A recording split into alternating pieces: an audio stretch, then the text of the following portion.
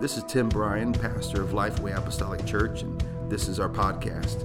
Thank you for joining us today. My prayer is that this message will inspire, build your faith, and draw you closer to Jesus Christ. Enjoy this message.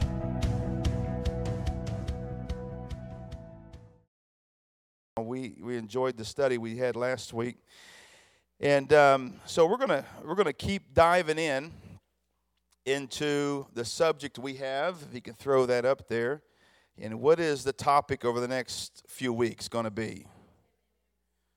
10 Commandments, but we're entitling it what? Revelations from the Throne. Amen. Turn to Exodus chapter number 20. Pop quiz from last week's lesson. How many places in the Bible is the 10 Commandments written? We have a divided audience. How many times in the Bible is it mentioned? 3. Who can name the chapters in which it was 10 Commandments are written in?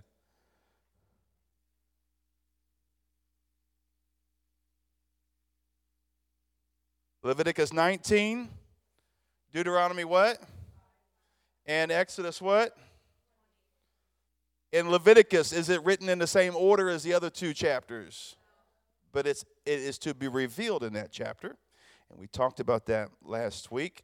And if you're not here last week, then we're going to get you up to speed just a little bit. The reason why we're entitling this series of Revelations from the Throne is because through study, you'll find that when God addresses or speaks from the seat of the throne, there's certain things that happen. And I began to do a little bit more study on that topic, but we find that there's thunderings and lightning, people trembling when God speaks from the seat of the throne. It doesn't mean He doesn't speak from the throne any other places, but when the throne is spoke about, and we know the throne is from heaven, but when He speaks in regards to the throne, we find it in Revelations 4, Revelations 11, Revelations 19. Jeremiah talks about it, and Psalms talks about it. And we talked about how the 10 Commandments are a powerful, powerful study. And they're just not 10 laws, but they're decalogues of study that we need to look at in a more in-depth way. We also talked about how, what does the word commandment mean in the Hebrew? What is the Hebrew word for commandment? Mitzvah. Mitzvah. If you put a bar in front of mitzvah, what does that mean? Son of the commandments, or son of a commandment. So, and I did a little bit more study on this, and there's a man by the name of Bartimaeus in the New Testament. Guess what his first part of that name means? Son of who? Timaeus. You guys are good. You're catching on. Bartimaeus is the son of Timaeus, his father. It's actually, he's only mentioned one time in the Bible, and it's I believe it's in Mark chapter number 10. And so we learn a little bit of things. The 10 Commandments are commandments. The commandments are a something that is from God for us. Everybody say, it's for me. All right? So if you want to know where the 10 Commandments are found in the book of Leviticus, see me after service. I'll text it or tell you. Leviticus chapter number 19. We named all the verses and found the corresponding commandment for the verse in Leviticus chapter number 19. So if you want to know more about that, we can send that on to you. Something else that we talked about last week is that the children of Israel, where were the children of Israel right after, or right before the children of Israel received the 10 Commandments? They were in a country called an E. All right. Maybe smack yourself a little bit. Make sure we wake up here. Egypt. And the Lord brought them out of Egypt and brought them to a place where they needed to have some instruction. And that's kind of where we're going to pick up tonight. And I did a little bit more study on the situation of the children of Israel. Let's go to Exodus 20. I hope you've already turned there, verse number 1. And we're going to read this. And verse number 1 says, "And God spake all these words, saying, I am the Lord thy God." He establishes something right there. And I'm going to speak a little bit about that here in just a moment. But he simply says, I am the Lord your God. How many believe he is our God here tonight? Which have brought thee in. There's nobody else that can bring you out of bondage like God can. There's a lot of programs out there, a lot of helpful things, but only God can bring you out. There's a lot of self-help books, and a lot of leadership books, and a lot of wonderful things that we can take in, but there's nothing like the Word of God that can bring you out of darkness into a marvelous light. I was on the phone last night, or maybe it was the night before, and had a phone call from a person. I spent an hour on the phone with this person, and they were trying to figure out how to come to the Lord. And we began to talk about the situation that they were facing, and how to come to the Lord, and how to talk to the Lord, and how to pray, and how to help get out of the situation perhaps they were in. And I really said the only true answer is Jesus Christ. You know, there's nothing else out there that can help you other than Jesus Christ.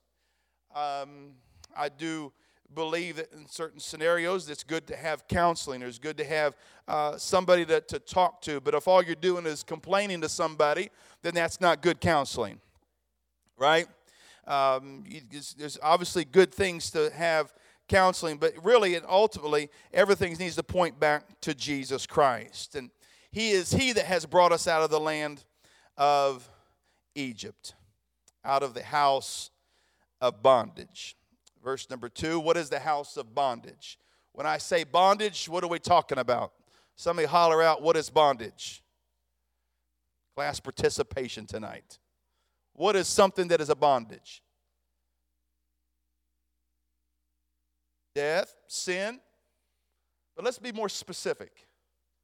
What is a bondage? Something that holds you? Could be what? Drugs.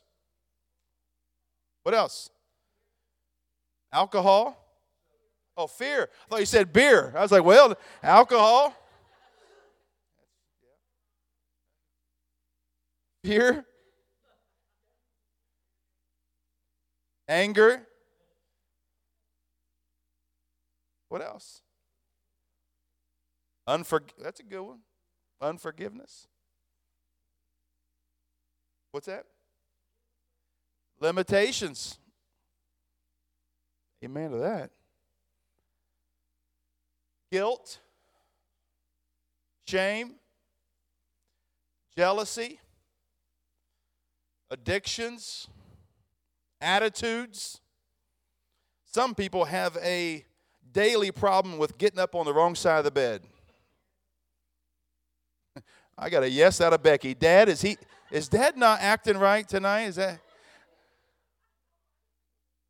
okay? That was too quick of a yes. That's all right.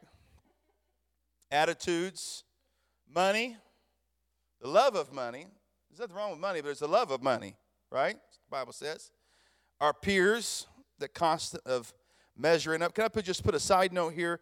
If you feel like you don't measure up and you feel like you're constantly battling the relationships with you measuring yourself up to the world, it may be a good time for you to get off of social media. Okay? I think a good fast from social media will do a lot of us good. I think social media is one of the most incredible things that was invented, but it's one of the most horrible things that was invented at the same time. And all washed up into one thing. That's why we got to have a good attitude, amen, on social media. In verse number 3, it says, "Thou shalt have no other gods before me." I'll attribute this to a marriage a little bit. If you are married to somebody, you better not have somebody else before them. Somebody say amen. You want to destroy a marriage? You know?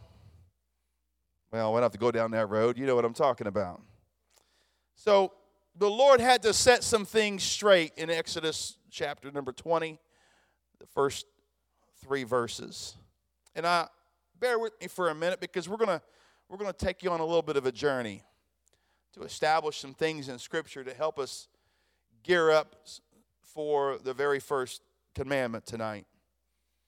We find that while the children of Israel were in Egypt, I began to think about, of course, the situation, how they got there, but also did some little bit of studying of who Egypt was. Who are the Egyptians? So I go back to the time of Noah, right? That's a good place to start. We know that after the flood, Noah and his family were the only ones that were alive after the flood. So there was no reason to go before that point. We just went back to Noah. And Noah had 3 sons. Can somebody name those sons? All right. And we find that if you look at and study just a little bit, it starts in Genesis chapter number 10, but we find that Ham was one of the descendants, that his family went to Canaan, but also started to flood the region of and going into the country of Egypt, if you will. They also went to Sodom and Gomorrah area, what we know today, and we find that all these countries, if you will, or these people began to flood this area.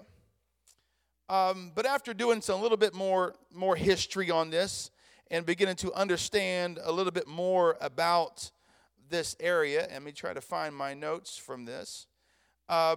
We find that you get the descendants all the way from Ham all the way down to a man named Abraham. And you go through some scripture just a little bit into the book of Genesis, and you get to Abraham. And Abraham was a man that obviously loved the Lord, but then he found himself married to his wife, and we find and we know the story how Abraham was a man after God, but they couldn't bear children, right? Abraham's wife was named what? Sarah. Sarah and Abraham could not bear children. So what did Sarah do? She tried to want to help God along. That's a very dangerous place when you help God, right? When you think you know God's intentions, we try to help God. And we find that Sarah gave a woman to Abraham by the name of Hagar. And she had a son from Abraham whose name was Ishmael. Ishmael was a man that was a representation that God had departed. Somebody say, God had departed. God had departed. And all my notes did not sync with my iPad, so we're just going to have to go off memory, the old noggin here right now. I had some good stuff written down, and it must not have saved. But anyway, so we find that Hagar was, does anybody know where she come from? Egypt. She was an Egyptian. She was an Egyptian lady. And she was a handmaid unto Sarah. Now, some history states that Hagar was granted to Abraham and to Sarah's house, was either a gift to them or a slave unto them. But the Bible says she was a handmaid unto Sarah. And we find that Hagar and Abraham had a child named Ishmael. Now, something very interesting, and I began to do a little bit more research on Ishmael.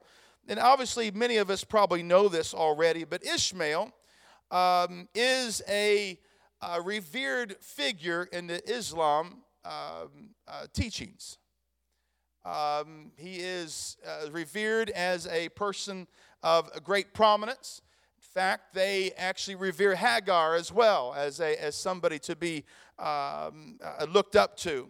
And in that mindset, if you will, comes the Ishmaelites. And the Ishmaelites, in fact, the word Islam and the word Ishmael are part of the same root word.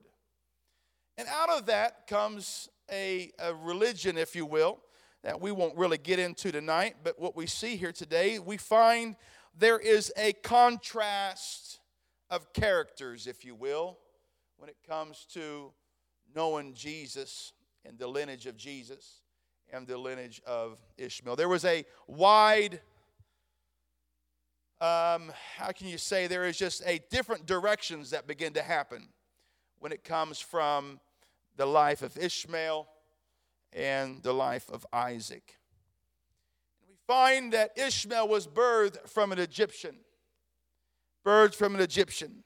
So we find that Abraham begins to go back to Egypt. And he comes and he goes, and we find that through history, Ishmael was birthed from that. And then out of the Ishmaelites come some of the Egyptian people. I'm not saying all of them, but some of the Egyptian people.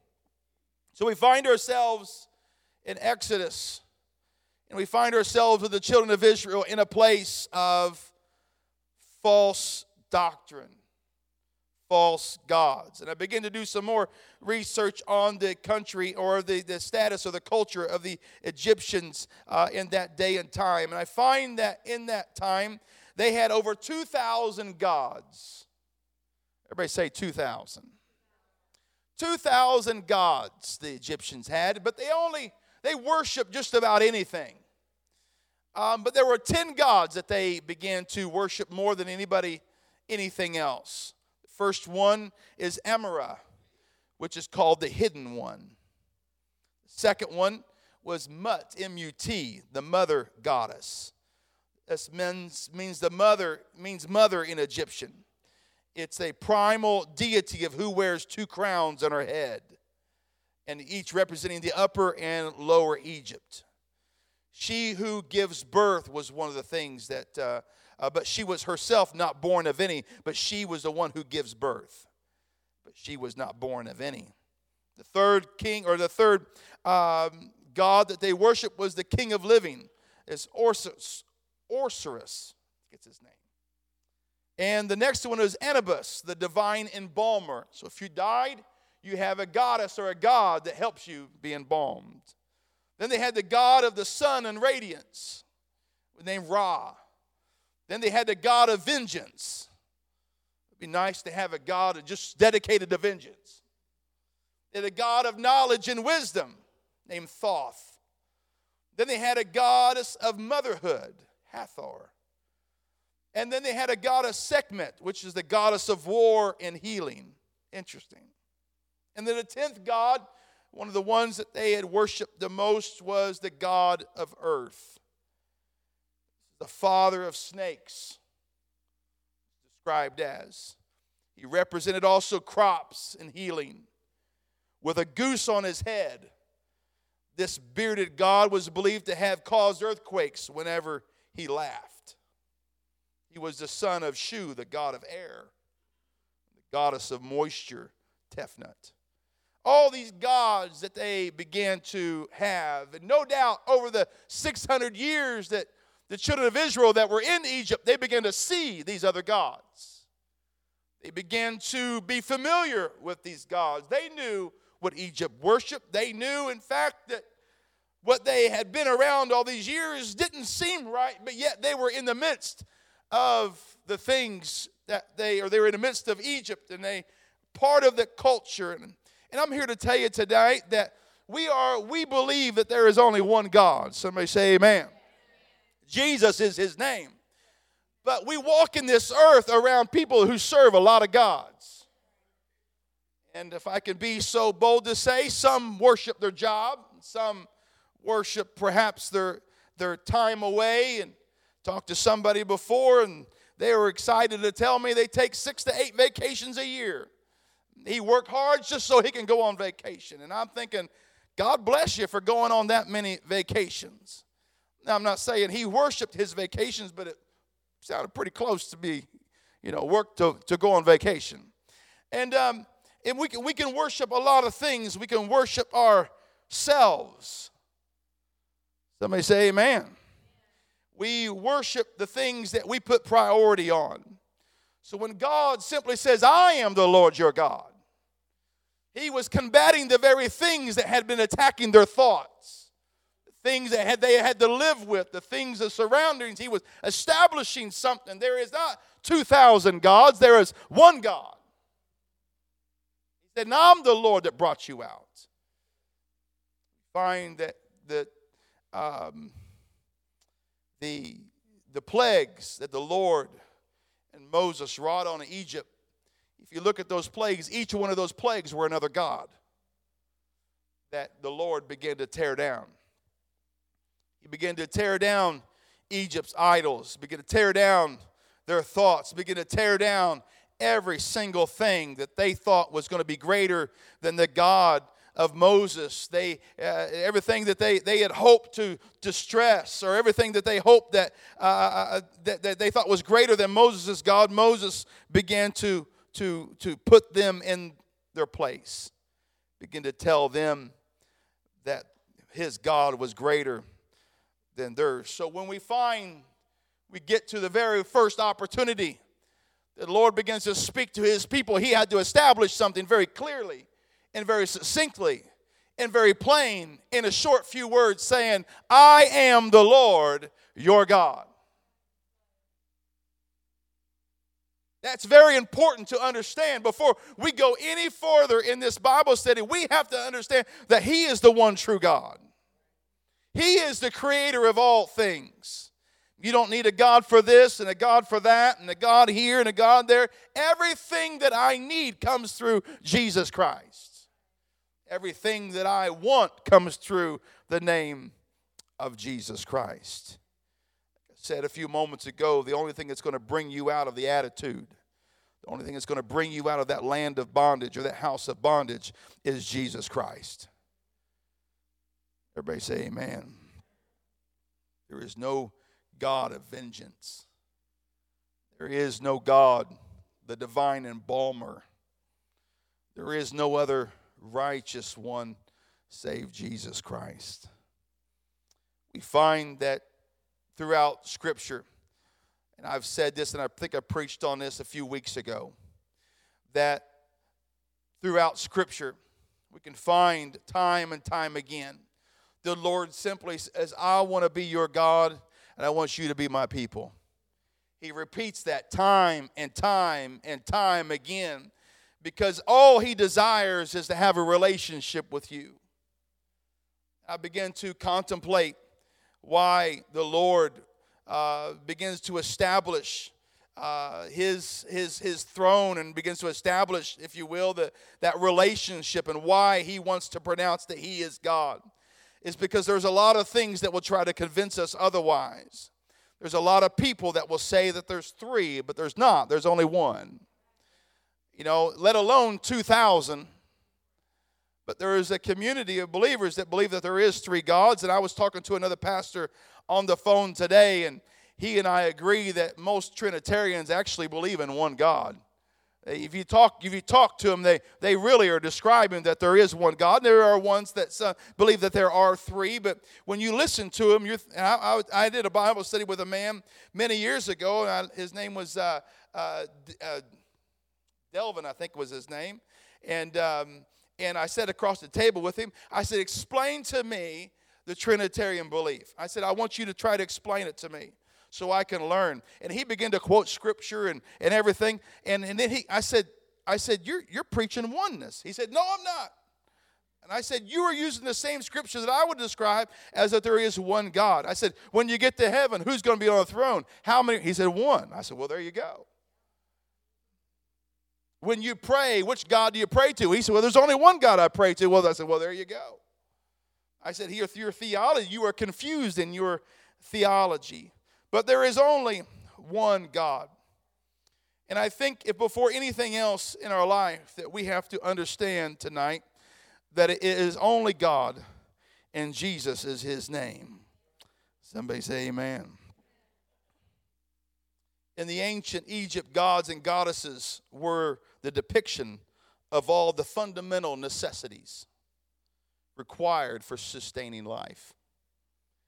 They were required. That was the one thing that every part of life, no matter where you are as a child, as a mother, if you were a farmer, if you were a herder, if you were a fisherman, Each person, each thing had its own God, had its own way to pray, has its own, you are at every part of life, there is a fundamental necessity to required of that certain God to help sustain your life. I'm so thankful that I don't have to memorize 2,000 gods to sustain me and to help me. Many cults developed and many associations were made because of the interconnection between these life requirements. Let me tell you something. What this world will do to you, it will confuse the fire out of you. This world will confuse you. It will cause you to get so intertwined that you can't tell what's up and what's down. Bible says in Exodus 20, chapter 20, verse number 5, and if I can kind of go on just a little bit, just to kind of use another scripture here, in verse number 5, thou shalt not bow down thyself to them nor serve them. And I know we're kind of talking about number 2 here, but I just want to take a snippet of this verse. It says, for I am the Lord thy God, am a jealous God. They say he's jealous. God does not like it when you are serving another God. He does not like it when you put something else before him. When we put something else before him, we say, it's my will, Lord, not yours. I preach a lot of the Lord's Prayer. I preach a lot out of Genesis 1, 2, and 3. But it helps to remind me where it all starts. And where it starts is where it's going to end. Because the Bible says he is both Alpha and Omega. And he is everything in between. Say amen. Let's go on here.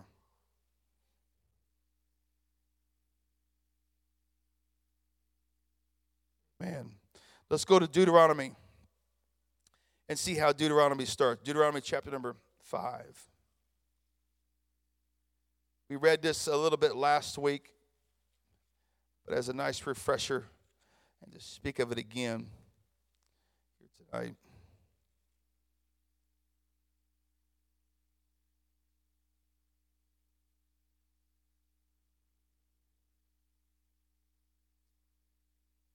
God says to Moses in verse number 1, chapter number 5, Moses called all of Israel and said unto them, Hear, O Israel, the statutes and judgments what I speak in your ears this day, that ye may learn them and keep them and do them.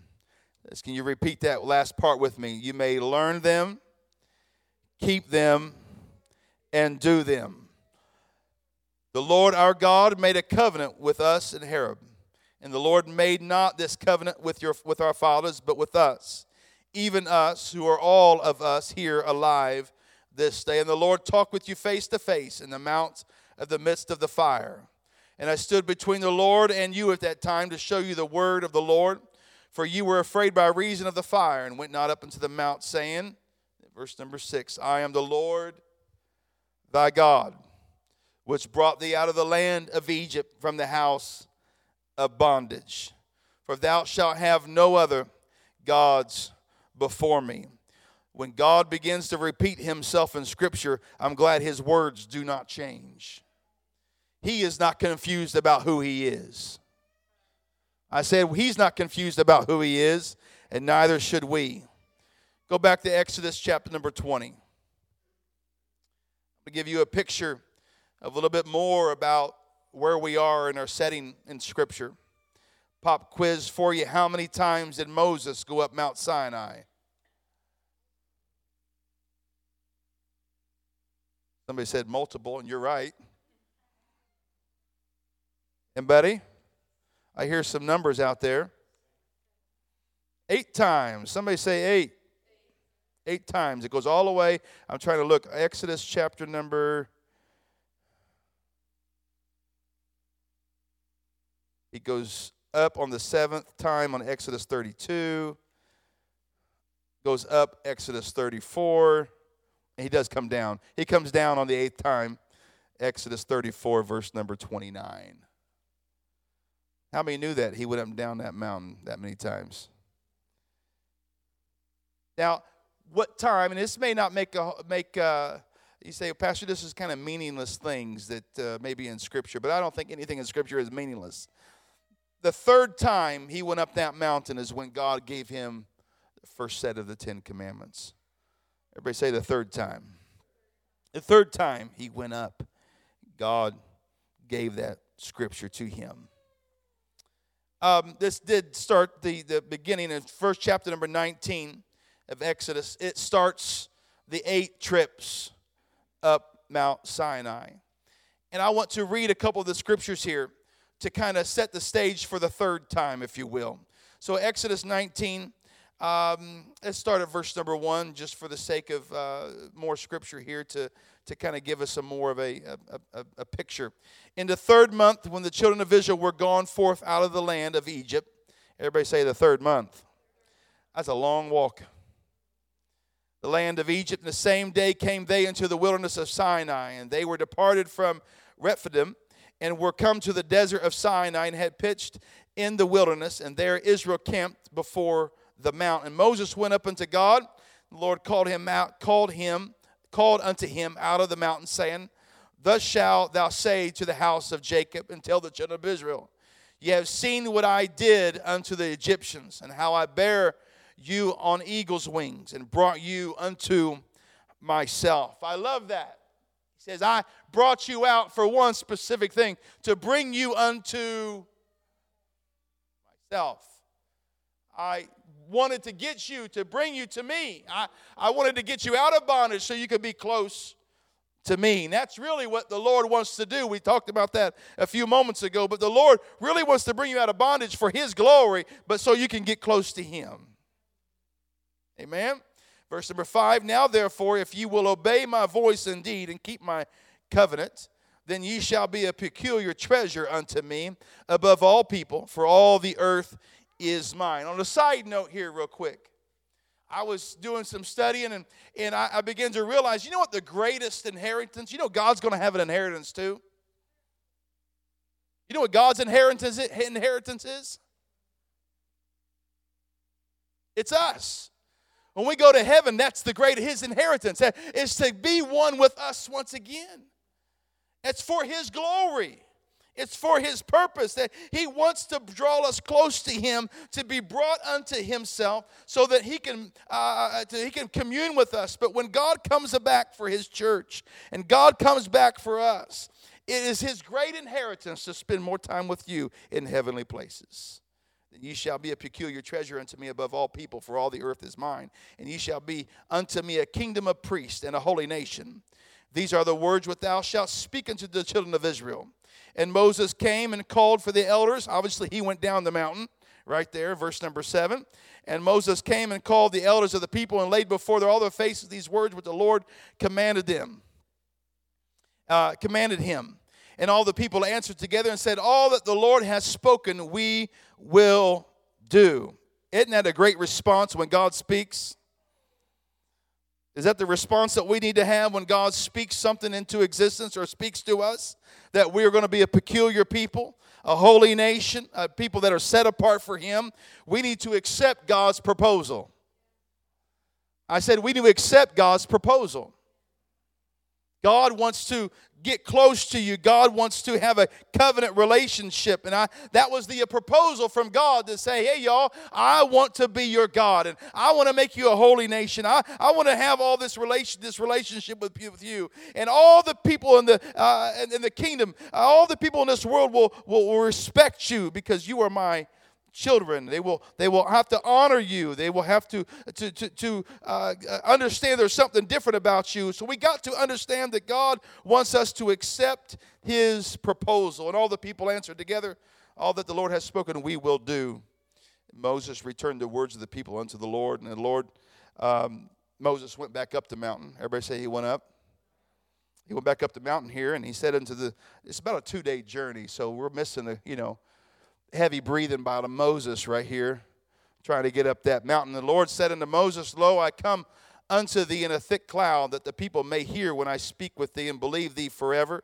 And Moses told the words of the people unto the Lord. And the Lord said unto Moses, Go unto the people, and sanctify them today and tomorrow, and let them wash their clothes, and be ready against the 3rd day. For the 3rd day the Lord will come down in the sight of all the people upon Mount Sinai. Now, at first glance, that's a lot of walking for a short conversation. That's just me. A man of exercise and fitness today. I stand before you and say, I'm not a man of exercise and fitness. But what I'm saying, that's a long walk for a short conversation.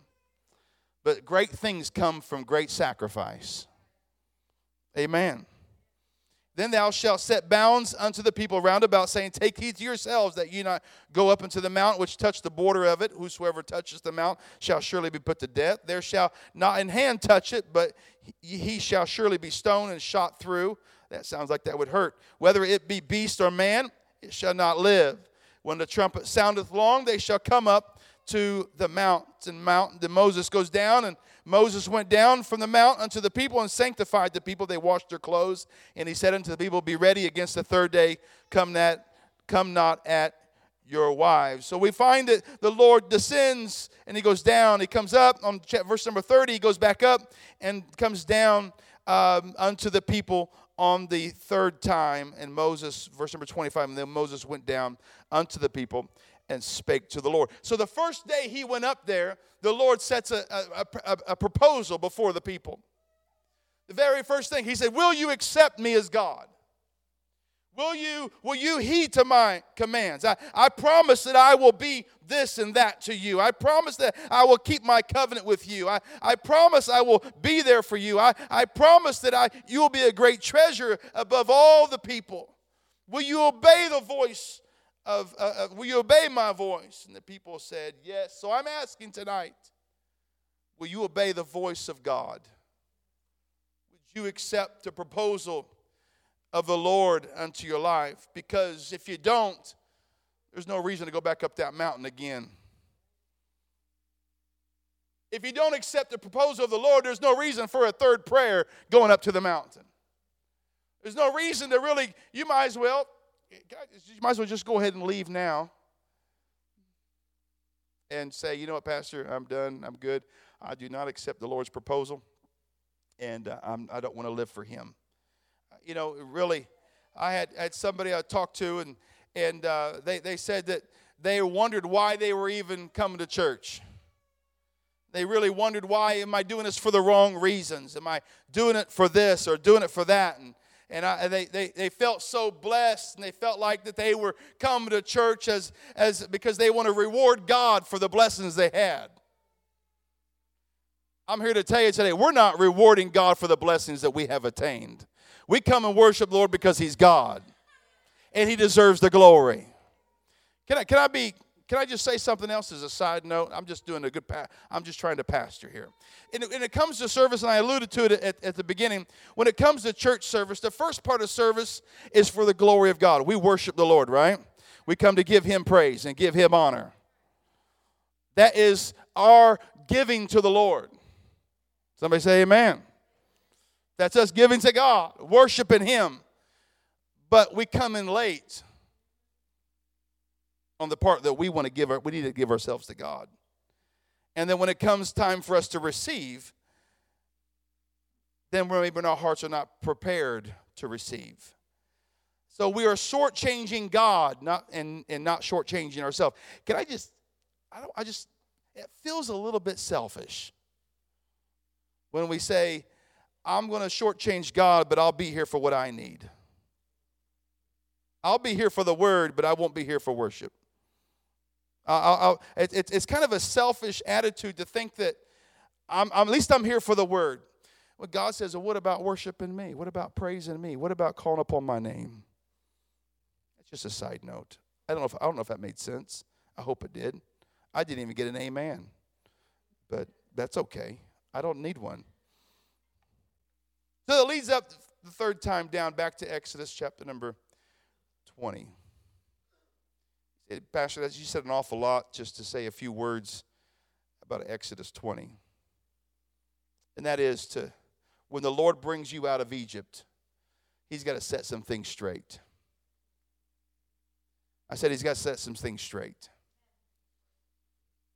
Say it again. He needs to set some things straight. I think we take this whole thing for granted sometimes. But do we really understand what it means to serve him and nothing else. I look at this as a life that we live here today, and that we are stewards of our life. The house that I live in, I'm not going to be there forever. I'm a steward of that home. It's important for me to take care of that home. The cars that we drive, I'm just a good steward of that car. It's good to change the oil. I want to be a good steward of that. So when it passes, either my car passes on or it passes on to somebody, whichever happens first. I want to be a good steward of that vehicle. So everything that I have, the life that I have, the breath that I breathe, I want to be a good steward of this life.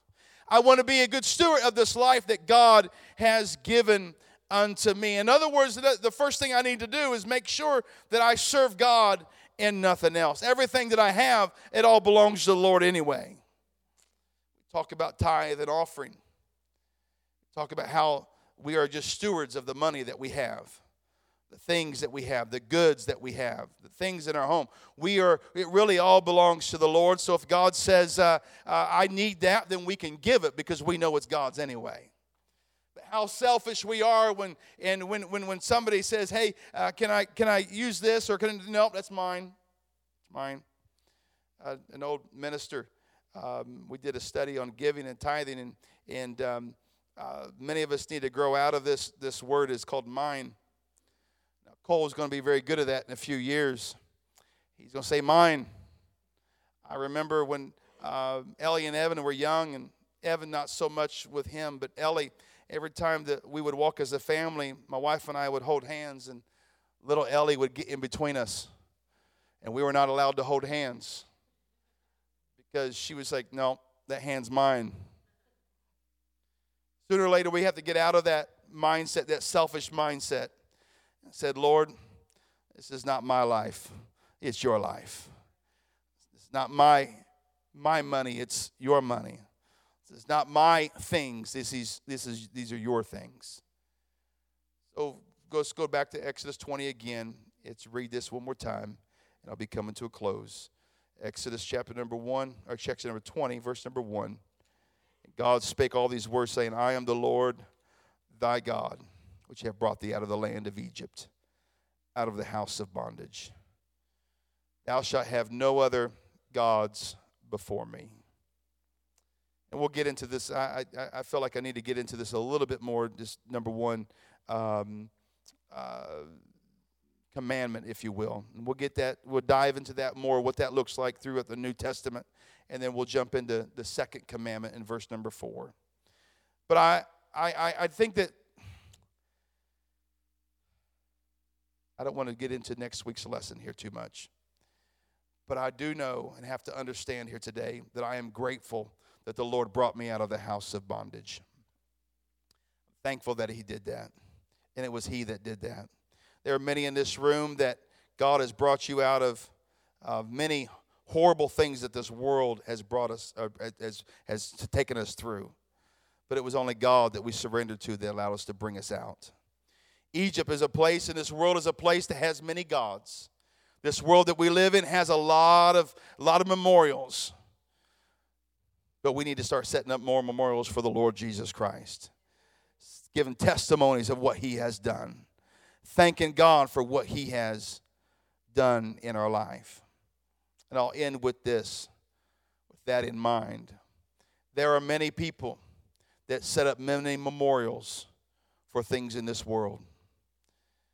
And I have been one of those people that used to, I'm surprised that my father did not, and mom did not rebuke me when I had 20 posters of Michael Jordan on the wall.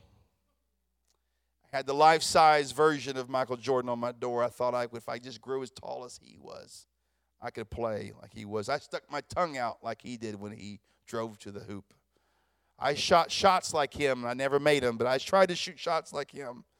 I tried to act like him. I tried to bounce the ball like him. I tried to imitate him. I tried to talk trash like him. I didn't shave my head like him, but I tried to do everything I could to dunk like him, which I could only dunk a donut like him, but not like he could. And I tried to imitate him. And it became very apparent that he was the one focused. I did speeches in high school about him. I did persuasive speeches, and I did informative speeches, and I wanted to let everybody know I had his jerseys. I had his 23 and his 45. I had all these jerseys. I had all these things, but in retrospect, how foolish I was to think that I could even measure up to a man that wasn't going to give me anything in return. Michael Jordan never wrote me a paycheck, but I paid something for him, buying all those things that I had purchased for him. All those things, all this world will do, it will take from you. You have idols and things in this world, they will glean from you. They will harvest from you, if you will, and it'll take you down a road of false sense of false identity. But the only thing that will give you any kind of self-worth, any kind of joy, any kind of peace, and that is Jesus Christ. That is the only saving name. So if there's anybody that you need to measure yourself up to, and that is Jesus Christ. Can I say this here tonight, that we are not a church, we are not a religion. We're not a church defined by organization. You say, well, Pastor, you're not a Pentecostal church. That does not define us. Laws in a book or things in a manual that I adhere to as a minister in the United Pentecostal Church International. I'm thankful for those things, and I'm thankful for having accountability as a minister. But at the same time, I am not defined by that. The only thing that we should measure up to is Jesus Christ and His Word. Somebody say amen. There is nothing else. Should be no other gods before us, no other identities before Him. You can stand together with me right now. Gone long enough. The view of Egypt, the view of accepting God's proposal when God brings us out. Many of us thank and we'll celebrate the Lord for bringing us out of bondage, but how quickly we get fickle when the first hardship comes our way. First time that bondage rears its ugly head again, we're ready to fold. Bondage showed up on their heels when they began to the first obstacle of the Red Sea. That bondage, that past, that familiarity. It's so easy to go right back to the junk that we came out of. You have helped at Sheltering Wings at all, if you went through the orientation of the women's shelter that we minister to on Sundays.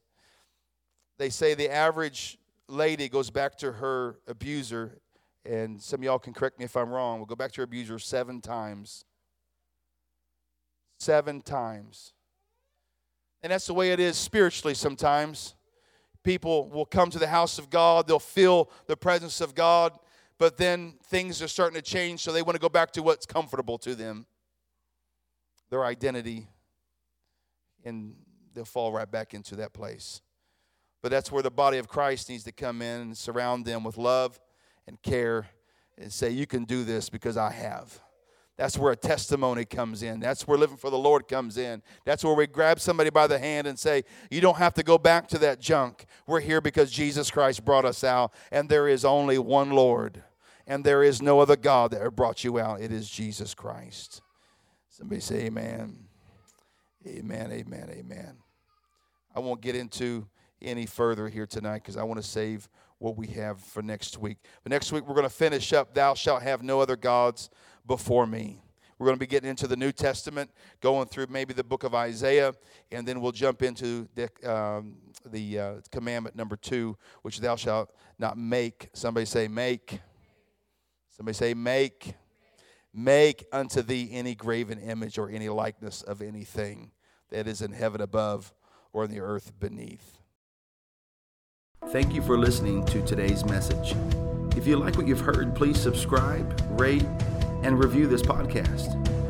If you would like to know more information about our church, please check us out on Facebook at Lifeway Apostolic Church. May God richly bless you.